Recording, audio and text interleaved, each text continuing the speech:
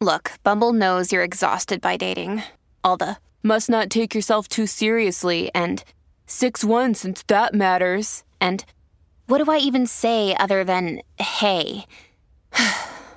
Well, that's why they're introducing an all-new Bumble with exciting features to make compatibility easier, starting the chat better, and dating safer. They've changed, so you don't have to. Download the new Bumble now. Regardless how much pain we're in the moment, we have the same choice to do behaviorally what we want to be about. You're listening to Dr. Abigail Lev on Psychologists Off the Clock. Curious what psychologists chat about over coffee?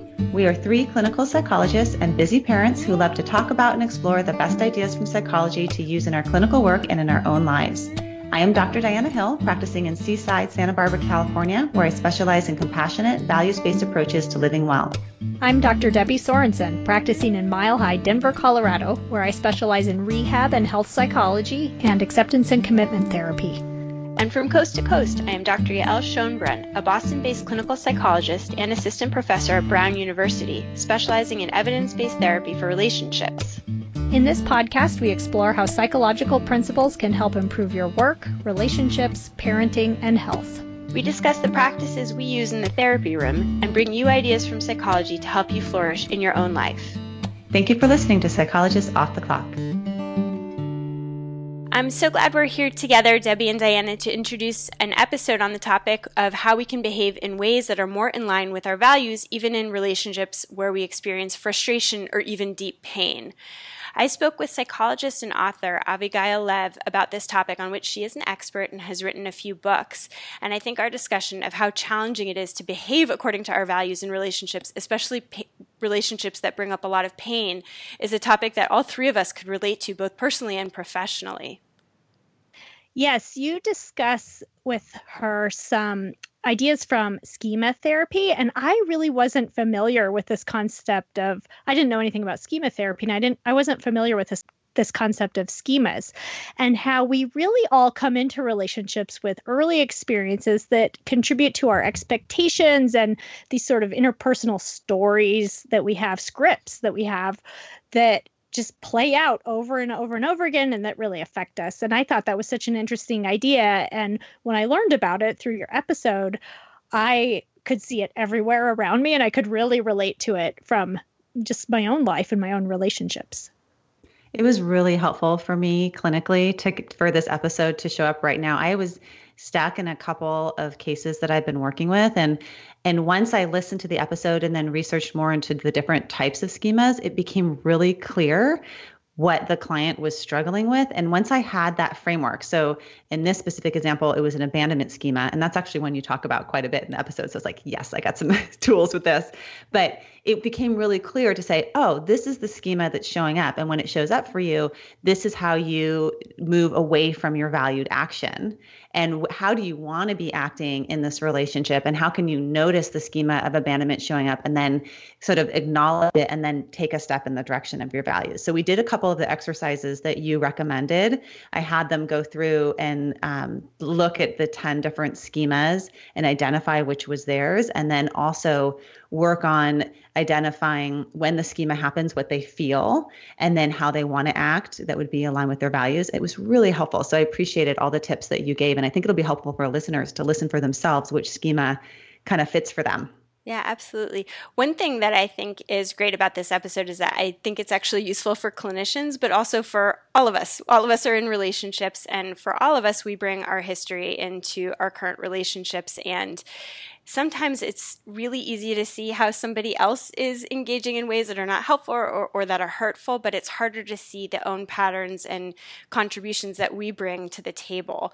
And so one of the ways that I think this episode is really helpful is that it can help us to elucidate more clearly the ways that our own histories and our own internal narratives play out.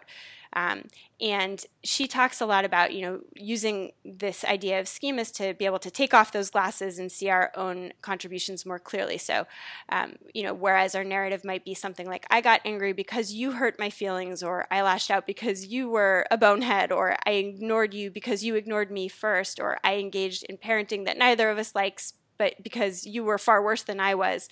This combination of schema therapy and acceptance and commitment therapy really allows us to take a clearer look at our own contributions and to figure out how to be healthier and more in line with our own values.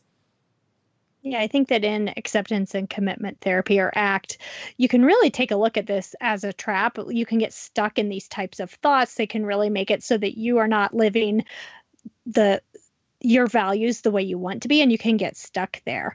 And I definitely have clients where sometimes they're very fixated on like, this thing must change, this thing must change, and that just gets them nowhere. It's really not helpful. And so to be able to take a step out of that and take a look at what's going on is really important. I think it's really helpful in relationships as well when we can understand our partner's schema, because it also helps develop some compassion for our partner. So one of the schemas is unrelenting standards, right? And so if our partner has unrelenting high standards, that can, if anyone would have that towards us, we'd want to like respond by rebelling against them or getting mad at them. But maybe if we could understand, that's a schema that developed because of their early childhood experience of having a parent with high standards for them and how harmful that was, that they had to develop that, that schema as well. It helps us kind of soften in response to a partner to understand where it's coming from. And I think that that's also a real key component in working with couples, is seeing sort of the softer, more vulnerable emotion that's underneath some of the patterning. Absolutely. I think another really common example that I see all the time in my clinical practice has to do with sexual intimacy. And it's often the case where one partner might feel objectified when their spouse initiates sex, whereas the other partner may feel rejected and unattractive when their partner turns down sex.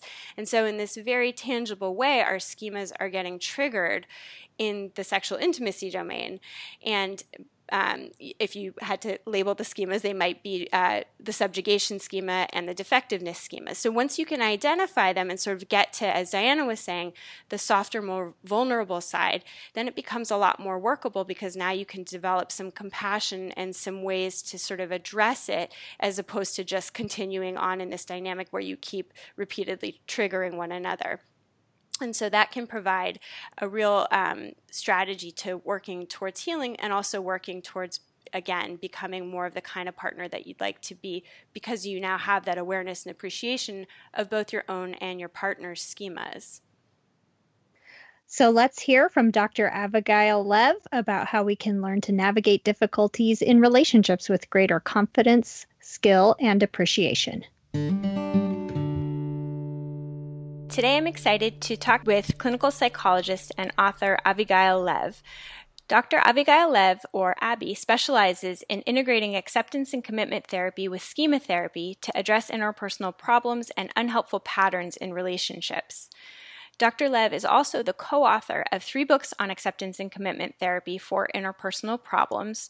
Her titles include the Interpersonal Problems Workbook, ACT to End Painful Relationship Patterns, Acceptance and Commitment Therapy for Interpersonal Problems Using Mindfulness, Acceptance, and Schema Awareness to Change Interpersonal Behaviors, and Acceptance and Commitment for Couples, a clinician's guide to using mindfulness, values, and schema awareness to rebuild relationships. Abby's work offers valuable concepts and practices for individuals who have been struggling in their relationships, and I hope this episode gives listeners an opportunity to learn new strategies for how to heal their difficult relationships. So welcome, Abby. Thank you, Yael. I'm very happy to be here and excited to talk about relationships. They're always hard. Every relationship has challenges, and I think that's often where I start in couples therapy, is just sort of normalizing the experience. But that doesn't mean that we have to just sit in the pain. There are things and really helpful, wonderful strategies that you can use to make positive gains in relationships. And I'm so delighted that we get to take advantage of your expertise in that area. So you specialize in integrating acceptance and commitment therapy with schemas and schema therapy. And I wonder if you might start us off by telling us a little bit about what schemas are. Schemas are core beliefs that we have developed about ourselves, usually in our early childhood. And these core beliefs, when they get triggered in our adult life, They trigger this very old pain from childhood, stories and narratives that we have about ourselves. So I use 10 particular schemas: abandonment, emotional deprivation, entitlement, self-sacrifice, subjugation, unrelenting standards, perfectionism. Those are some examples of schemas. And these are narratives that we've learned about ourselves in our early childhood due to our interactions with peers, our parents. We get these negative messages about ourselves, and we start identifying with these stories about ourselves.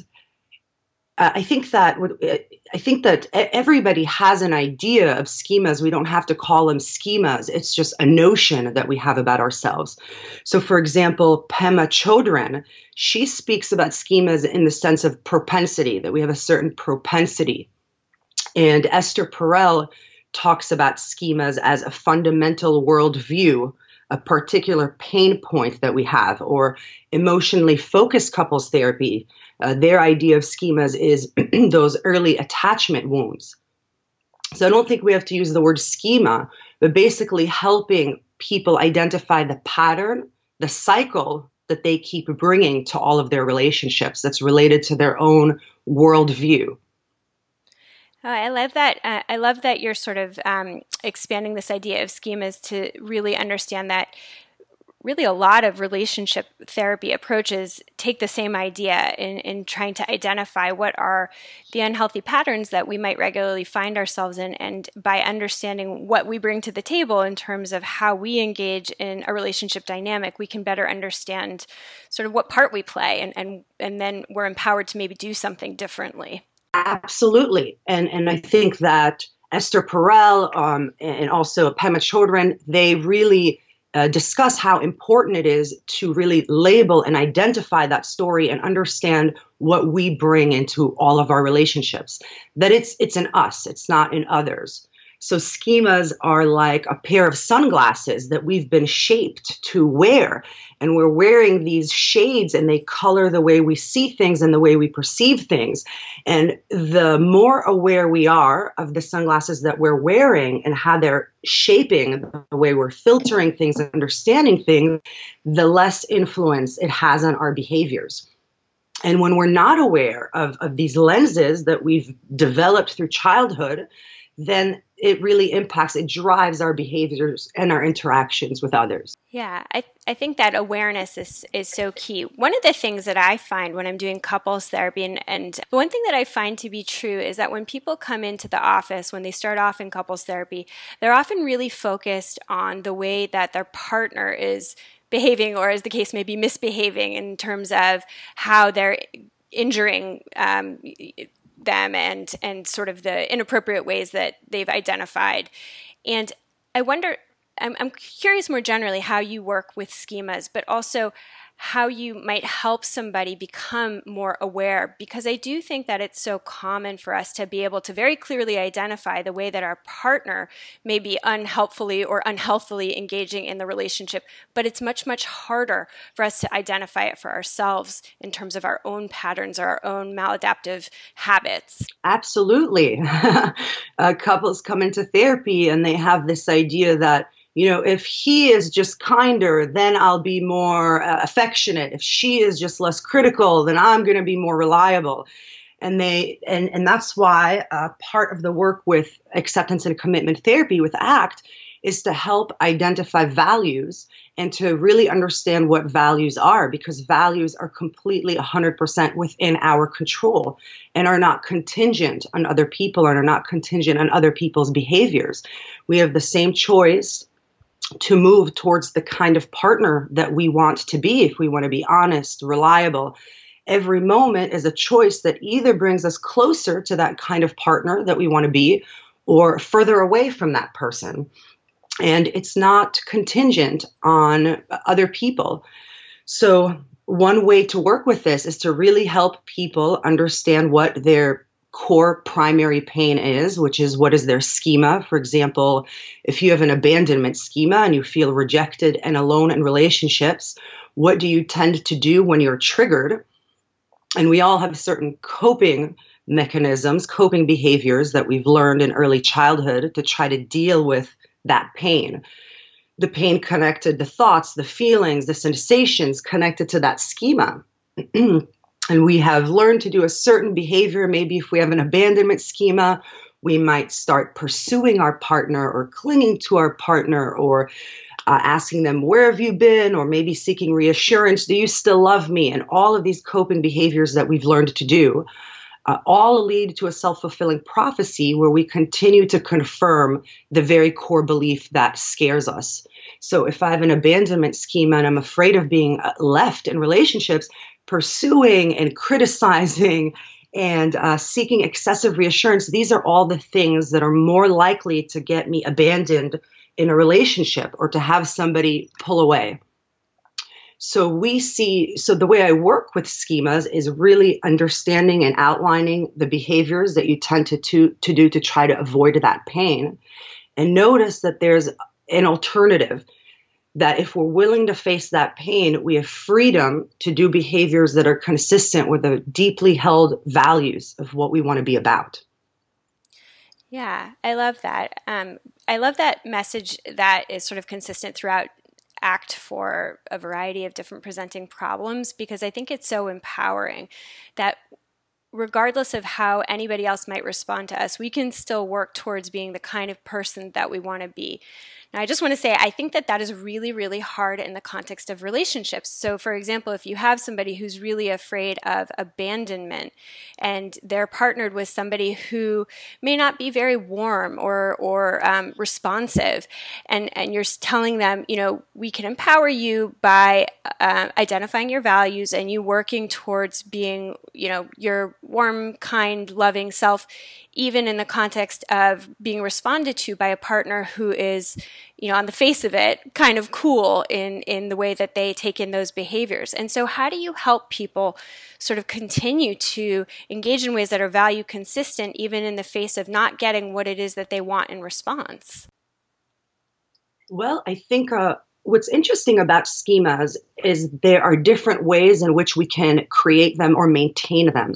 For example, we might find a relationship or a partner that is a very schema-maintaining type of dynamic. So, for example, if I have an abandonment schema and I continue to choose partners who, for example, have a subjugation schema, feeling controlled and engulfed in relationships, I'm continuing to find relationships that are schema-maintaining. It's like a schema chemistry attraction, right? Yeah. If somebody has a unrelenting standards, a perfectionism schema, they continue to find somebody with a failure schema. Again, these are self-maintaining systems. Another common one is having a defectiveness shame schema and being with someone who has an emotional deprivation schema. And the most common pattern I see is between self-sacrifice and entitlement. So these are a maintaining system. But there's other ways that we can also maintain our core beliefs in relationships, even when we're not finding a partner that has our kind of opposite schemas. So if I have an abandonment schema and I'm afraid of being rejected, I may not be with a partner who feels engulfed. But if I continue to do these old behaviors, I'm pulling my partner to do the very behaviors that will lead to them withdrawing. Right. So imagine if I have a mistrust schema and I feel very mistrustful in relationships, that I can't trust other people. I may be used or taken advantage of. If we think about this may have been a very adaptive story for me to build in my family of origin. If my family was not honest with me and they weren't reliable, they would say, I'm going to cook you dinner, and then dinner wasn't cooked. It was adaptive for me to create this story about myself in my environment and then do behaviors to take care of myself, such as excessive autonomy and not believing them and becoming suspicious and doing things on my own. But now if I bring that to my adult relationships, I'm creating a situation where those same needs in childhood are not going to get met in my relationships. And I could do that in two different ways. I could continue to find people that are not trustworthy. And if I find those people, it will confirm that pain, that familiar pain that I'm used to. Or I could find somebody trustworthy, but then I do certain behaviors. I'm like, where have you been? What time was it? I become really suspicious, or I behave with excessive autonomy. I don't ask for help. I do my own thing. And so I never create conditions for that belief to get disconfirmed in that relationship. And so oftentimes when we help clients do new behaviors, you're going to get information about how much flexibility there is in that relationship. How much will your partner meet you where you need to be met versus whether you are in an intolerable situation and you are in a schema maintaining situation, and then you come up with, alternative solutions. Yeah. What I love about what you're saying is that you're sort of offering individuals the opportunity to sort of gather disconfirming evidence. And I think that's so important in the context of this schema work, because if you have this narrative that is so pervasive and so long-standing, we know from cognitive research that we have such a powerful tendency to confirm whatever it is that we already believe, right? You see that in politics, you see that in religion, you see that with morals, you certainly see that in relationships, right? If I think that if over time I've sort of come to see my partner as an unreliable person, I will sift in any information that confirms that he's unreliable, and I will ignore or dismiss any information that disconfirms it. It's something that very automatically happens. I actually in graduate school did some research on information processing biases, and they turn up all over the place in ways that happen sort of outside of our conscious awareness. And I think that one of the powerful things that happens when you make people more aware of what their schemas are is they have an opportunity to really look at the hard data and to actually actively look for opportunities to disconfirm. And so I think what you're saying is so important, because if you do have some flexibility in the system and to work with your partner, it really behooves you to say, I had this belief that my partner is kind of unreliable, but let me take a closer look at that. Let me sort of look for opportunities to allow them to provide disconfirming evidence. And maybe I'll find out that I'm not quite right. And maybe I'll find out that, part of what I've been seeing in their behavior is really me projecting some of my beliefs or some of my fears and protecting myself. So it does require you to be aware of your schemas and also to make yourself a little bit vulnerable, right? Because you're actually asking people to actively not protect themselves in these ways that allow their schemas to be maintained. I think that there's a very important distinction here, that even though we are constantly helping people disconfirm their core beliefs, we're not actually doing that through challenging their beliefs or looking at their beliefs or arguing with their beliefs. We want them to do different behaviors and create more experiential. It's experiential, exactly. And so when it comes to the triggers, the schema-driven thoughts, feelings, sensations, the experience that shows up with their schemas, we're actually, through interventions, we're not challenging them or trying to fix or change any of these core experience. We're doing a lot of exercises, experiential exercises and ACT processes to help them build loving kindness and compassion and mindfulness with those feelings and thoughts. So it's not guiding and driving their behaviors. But ultimately, when we start doing behaviors that are aligned with our values, with the kind of partner that we want to be, we start seeing changes in our relationships, and changes in our relationships leads to changes in how we think and feel about those relationships.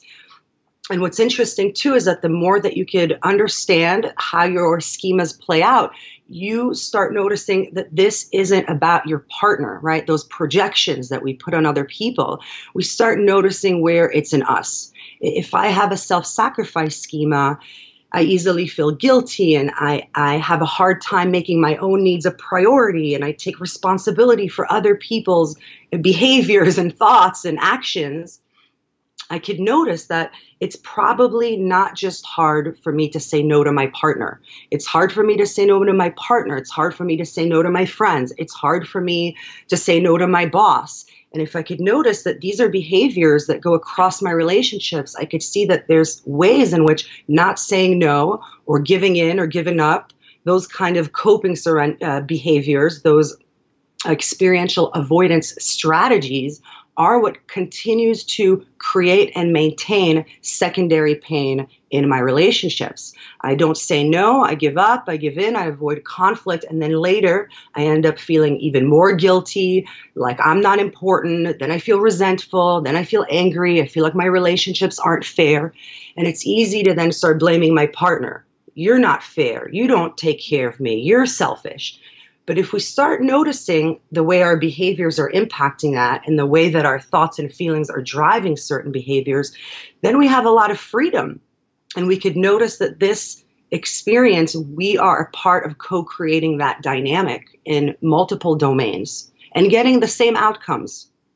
Right. Yeah, it is. It's so empowering, which on the one hand is so cool, and on the one hand is so scary for most people, right? Because if you're responsible for some of the yucky stuff that ends up happening, then it's really on your shoulders, which can be overwhelming and really a vulnerable place to be. So I'm kind of curious. I wonder if you could walk us through some of the exercises that you might give an individual or a couple in session, and what kinds of things do you have them practice at home in terms of getting behavioral practice, having those kinds of experiences, and then also I'm particularly interested in the kinds of exercises that you might give to individuals in terms of managing the kind of schema pain that would come up when they're trying new kinds of behaviors and sort of leaning into that? Well, I'll start with the idea you mentioned about couples coming in and trying to get their partner to change. Mm-hmm. Good place to start. That's like the common experience. And honestly, I can understand that from a personal perspective, and I think most of us can. Like when I get into a fight with my partner, what I see is what they did wrong, right? And I think that's just so normal. So I just want to kind of point out normal that, we might see the log in our partner's eyes instead of the speck of dust in our own. That's a good metaphor, yeah. So one thing I could have them do is clarify their values and write down a list of all of their values: honesty, consistency, affection, kindness, assertiveness. I'll have them write a list of their own values, and then I'll rate how important are these values to you, and then rate from 0 to 100, how consistent have your behaviors been with those values this week. And then on the other side, write from 0 to 100, how consistent have your partner's behaviors been this week. And then what I want them to take a look at is noticing that, let's say they've been compassionate at a 40% and their partner's been compassionate at a 30%. They've been kind at a 20% and their partner has been kind at a 20 or 30%. Or they've been assertive at a 10 and their partner has been assertive at a 30. To kind of notice that you could either choose to focus on your partner and getting that line, right, that to change, or you could start first focusing on you and getting yourself as close to those values as possible. And then when you're at 80s or 90s on your column, and just focus on your column and look at what's important and start focusing on changing your behaviors. And once you're there at 80s or 90s, then you could just notice what happens in the relationship and where your partner ends up. Maybe your partner changes. Maybe when you're more compassionate, they're more loving. Maybe when you're more assertive, they're more considerate. Or maybe your partner doesn't change. And wouldn't that be interesting information to pay attention to just notice rather than trying to get them to change and control them? Wouldn't it be interesting to just kind of watch what happens when you behave as you truly want to be? And this exercise, there's lots of different fun things that you can do with it because people with different schemas tend to have different propensities. So, for example, somebody with an unrelenting standards schema, with a perfectionism schema, they want their partner to be perfect on everything, right? And with them, I help them distinguish a little bit and look at what values are important and help them identify what is your ideal situation, what is an acceptable, tolerable situation, and what is intolerable. And notice that if you're not falling into an intolerable situation, or if your most important values, if the ones that you rated at a 10 are really working out, to notice how do you behave and what do you respond around the ones that are important at an 8, and your partner is doing them at like an 80 and you're still dissatisfied, right? As opposed to other people who tolerate a lot of intolerable things, right? Yeah. And helping them really notice the situations where you are in an intolerable situation. How do we help you distinguish between your underlying needs and your wants? So our underlying needs are a non-negotiable, whereas our wants have to be very flexible. There should be many, many ways to meet an underlying need. For example, if I have an underlying need for affection, it would really help if I could be flexible about making a request for affection, such as, would you be willing to hold my hand? Would you be willing to give me a kiss? Would you be willing to give me a hug? If my partner's not willing to do that, would you be willing to cuddle? And the thing is that the more I'm flexible about the way I want to get the need met, the more likely I could be to get that underlying need met. And there are certain things that may not be negotiable, like a need for honesty. And there are other things that might be a little bit more negotiable.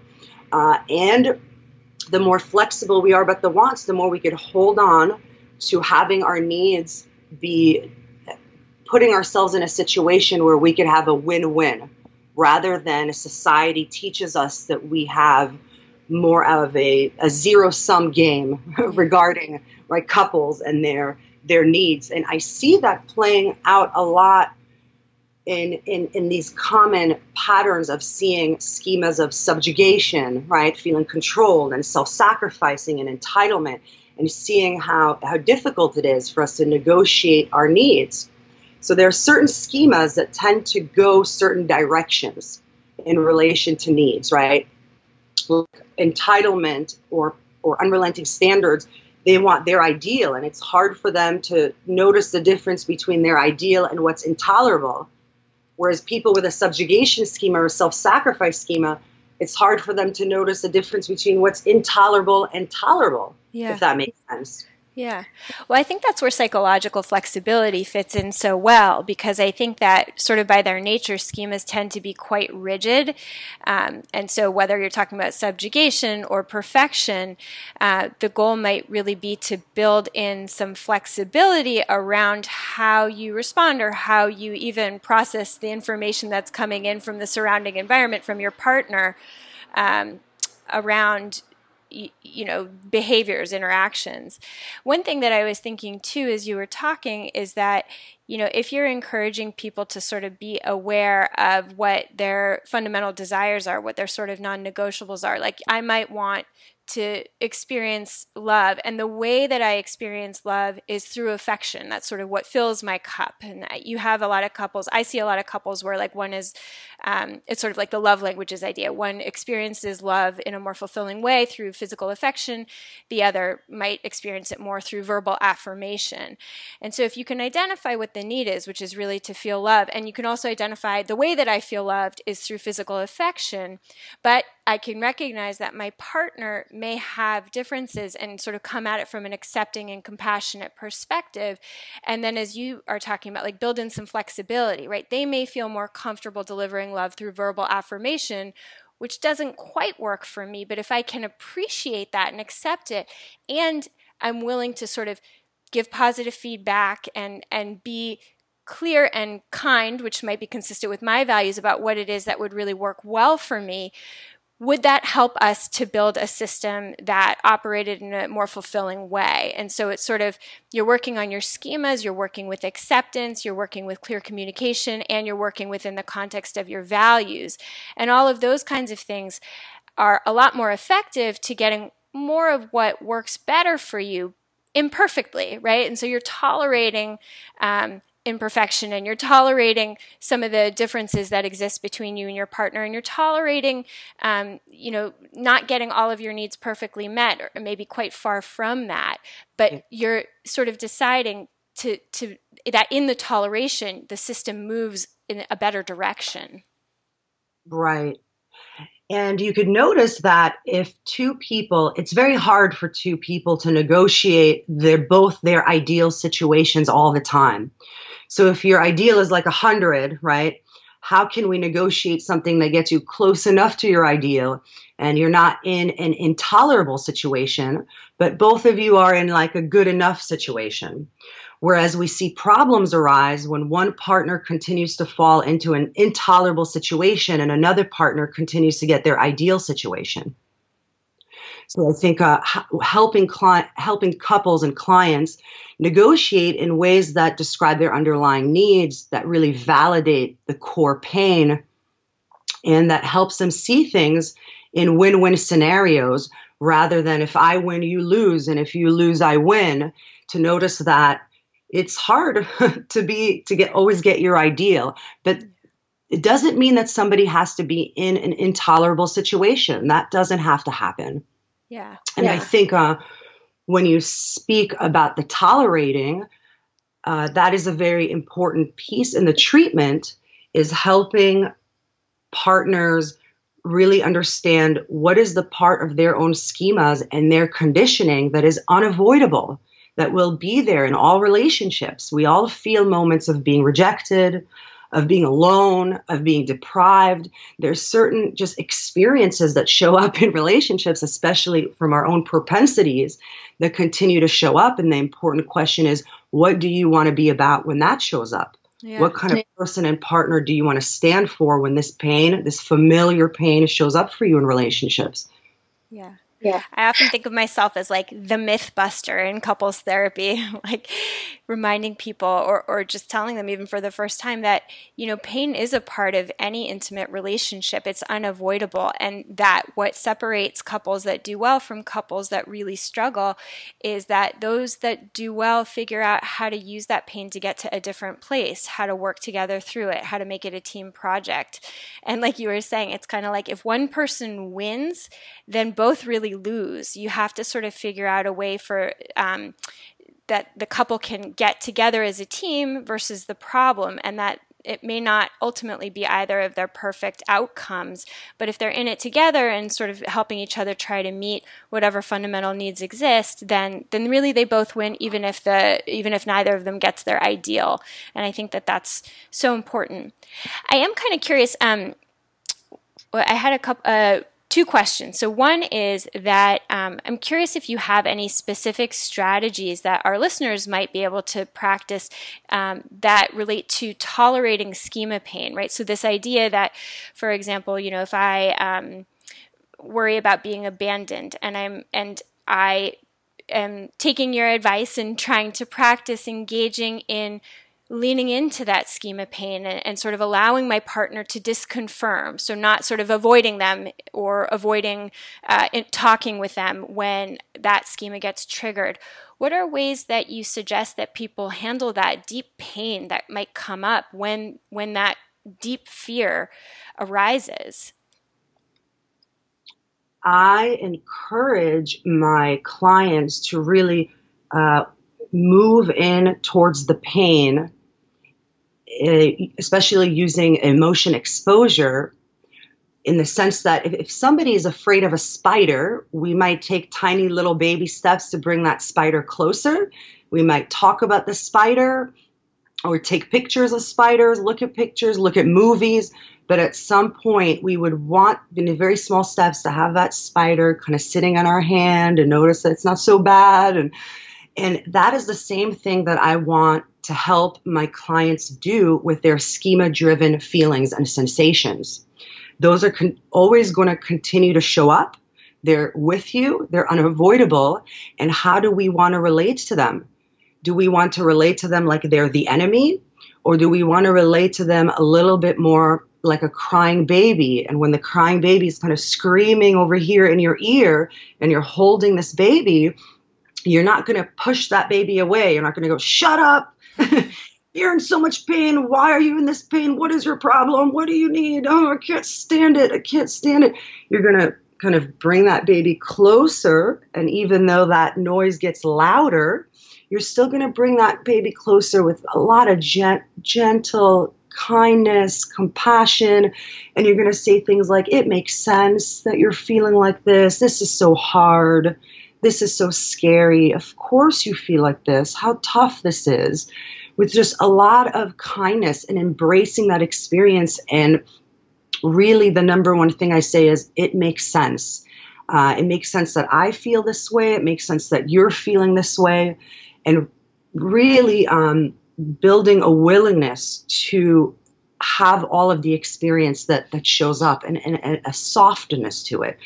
And one way that I think really helps us do that is when we can really connect that pain to certain values. For example, if I have a self-sacrifice schema, if I'm not willing to have guilt, I'm not able to be assertive in relationships. It's a barrier. So it's always a question when I help clients move towards this pain. It's about recognizing that everything they've done hasn't worked in getting rid of that pain. And B, moving and running and avoiding that pain stops them from doing important things in their relationships. My guilt stops me from asserting myself or saying no or creating fairness. Let's say my defectiveness shame might stop me from being honest and vulnerable and expose myself. My mistrust abuse may stop me from hearing you and being curious and flexible. And when we could really connect that avoidance with who they want to be and what they want to stand for, it acts as a motivator to help them be more willing to have this pain. And I will ask them, where in your body do you feel this pain most intensely right now? And maybe we could take your hand and put your hand on that place and breathe into it. And soften up to it, and like a little crying baby, right? Massage it a little bit and really open up and make a little bit more space.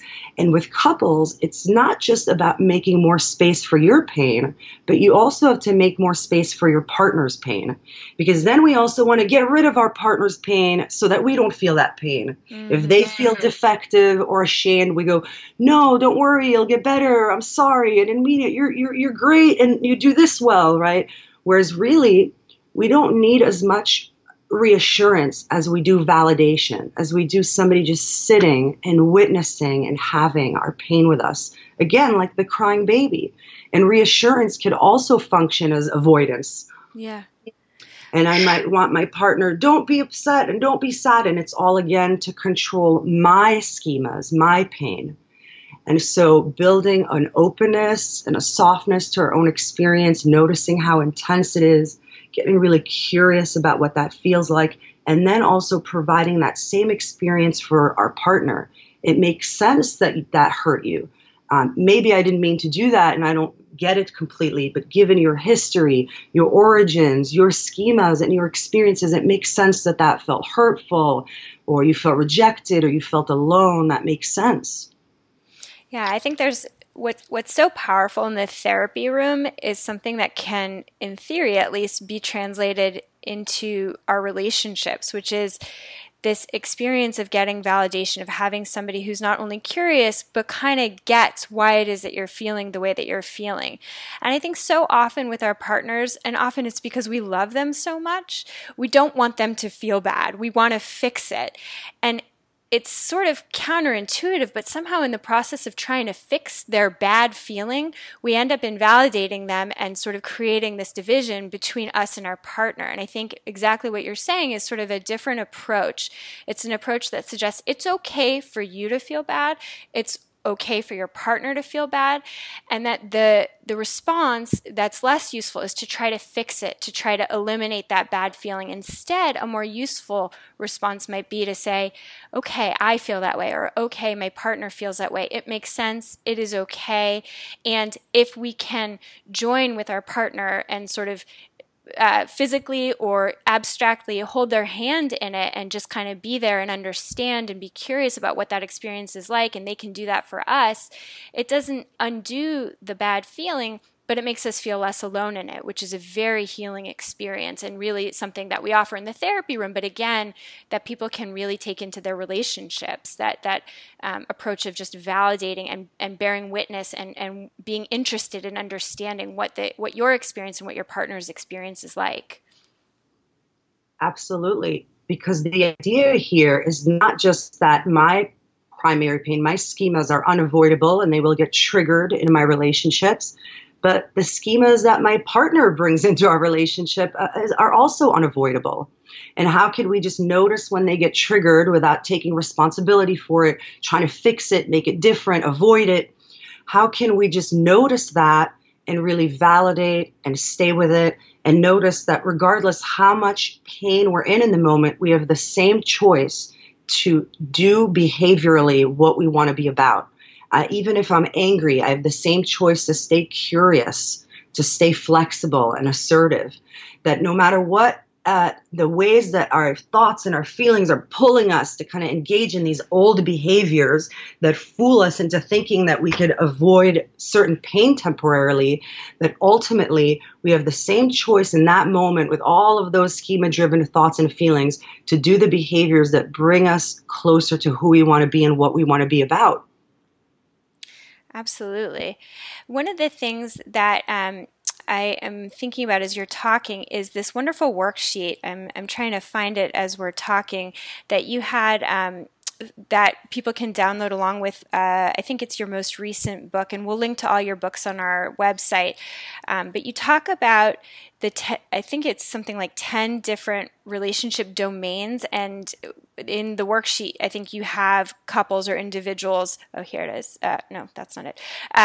You have individuals identify their values in each of the different relationship domains. So I just wanted to give you a moment to talk about that, because I thought that was so cool that it's not like you have, my relationship, I want to be honest. You actually separate it out into like communication, sex, parenting, money, affection, work, conflict, decision-making or negotiation, friendship and extended family, and then shared activities. And I think it can be useful to sort of identify in each of the relationship domains, as you have couples do through your worksheet, what are their top values, in, for example, sex. What are the most important ways that you want to be in your sexual relationship with your partner? And that'll look different than the top important ways that you'd like to be when you're having a conflict with your partner. The more specific we could be about the situation, the more likely we could make a behavioral change. So if I could really think about what do I want to be when I'm angry, plus what do I want to be when my mind is telling me that it's my partner's fault, plus what do I want to be about when my heart is racing really fast, when we could connect all of those things, we're more likely to do a different behavior. Anger is something, when I think about anger, my values are about being curious and being flexible and being assertive. And often when we look at these different relationship domains, sometimes they could look radically different or sometimes they could look very similar. And I am a very firm believer that values rarely conflict. And if we find a conflict within our values, it's usually related to these different domains or around having the time for these domains. So for example, if I want to be both compassionate and assertive and firm and loving, I could come up with a behavior. So I believe in win-win strategies with needs. And I also believe that values rarely conflict. We could win-win, find a behavior that's always consistent with a set of values that may feel rather oppositional. They usually aren't. But we might have a bit of a conflict in one of these domains. So especially, for example, work-life balance, right? Like the time that I want to spend at home versus at work. So there's these conflicts that show up, but ultimately we could always come up with a very specific behavior that will be consistent with a lot of different values and brings us uniquely towards a set of those values. Yeah, I love that.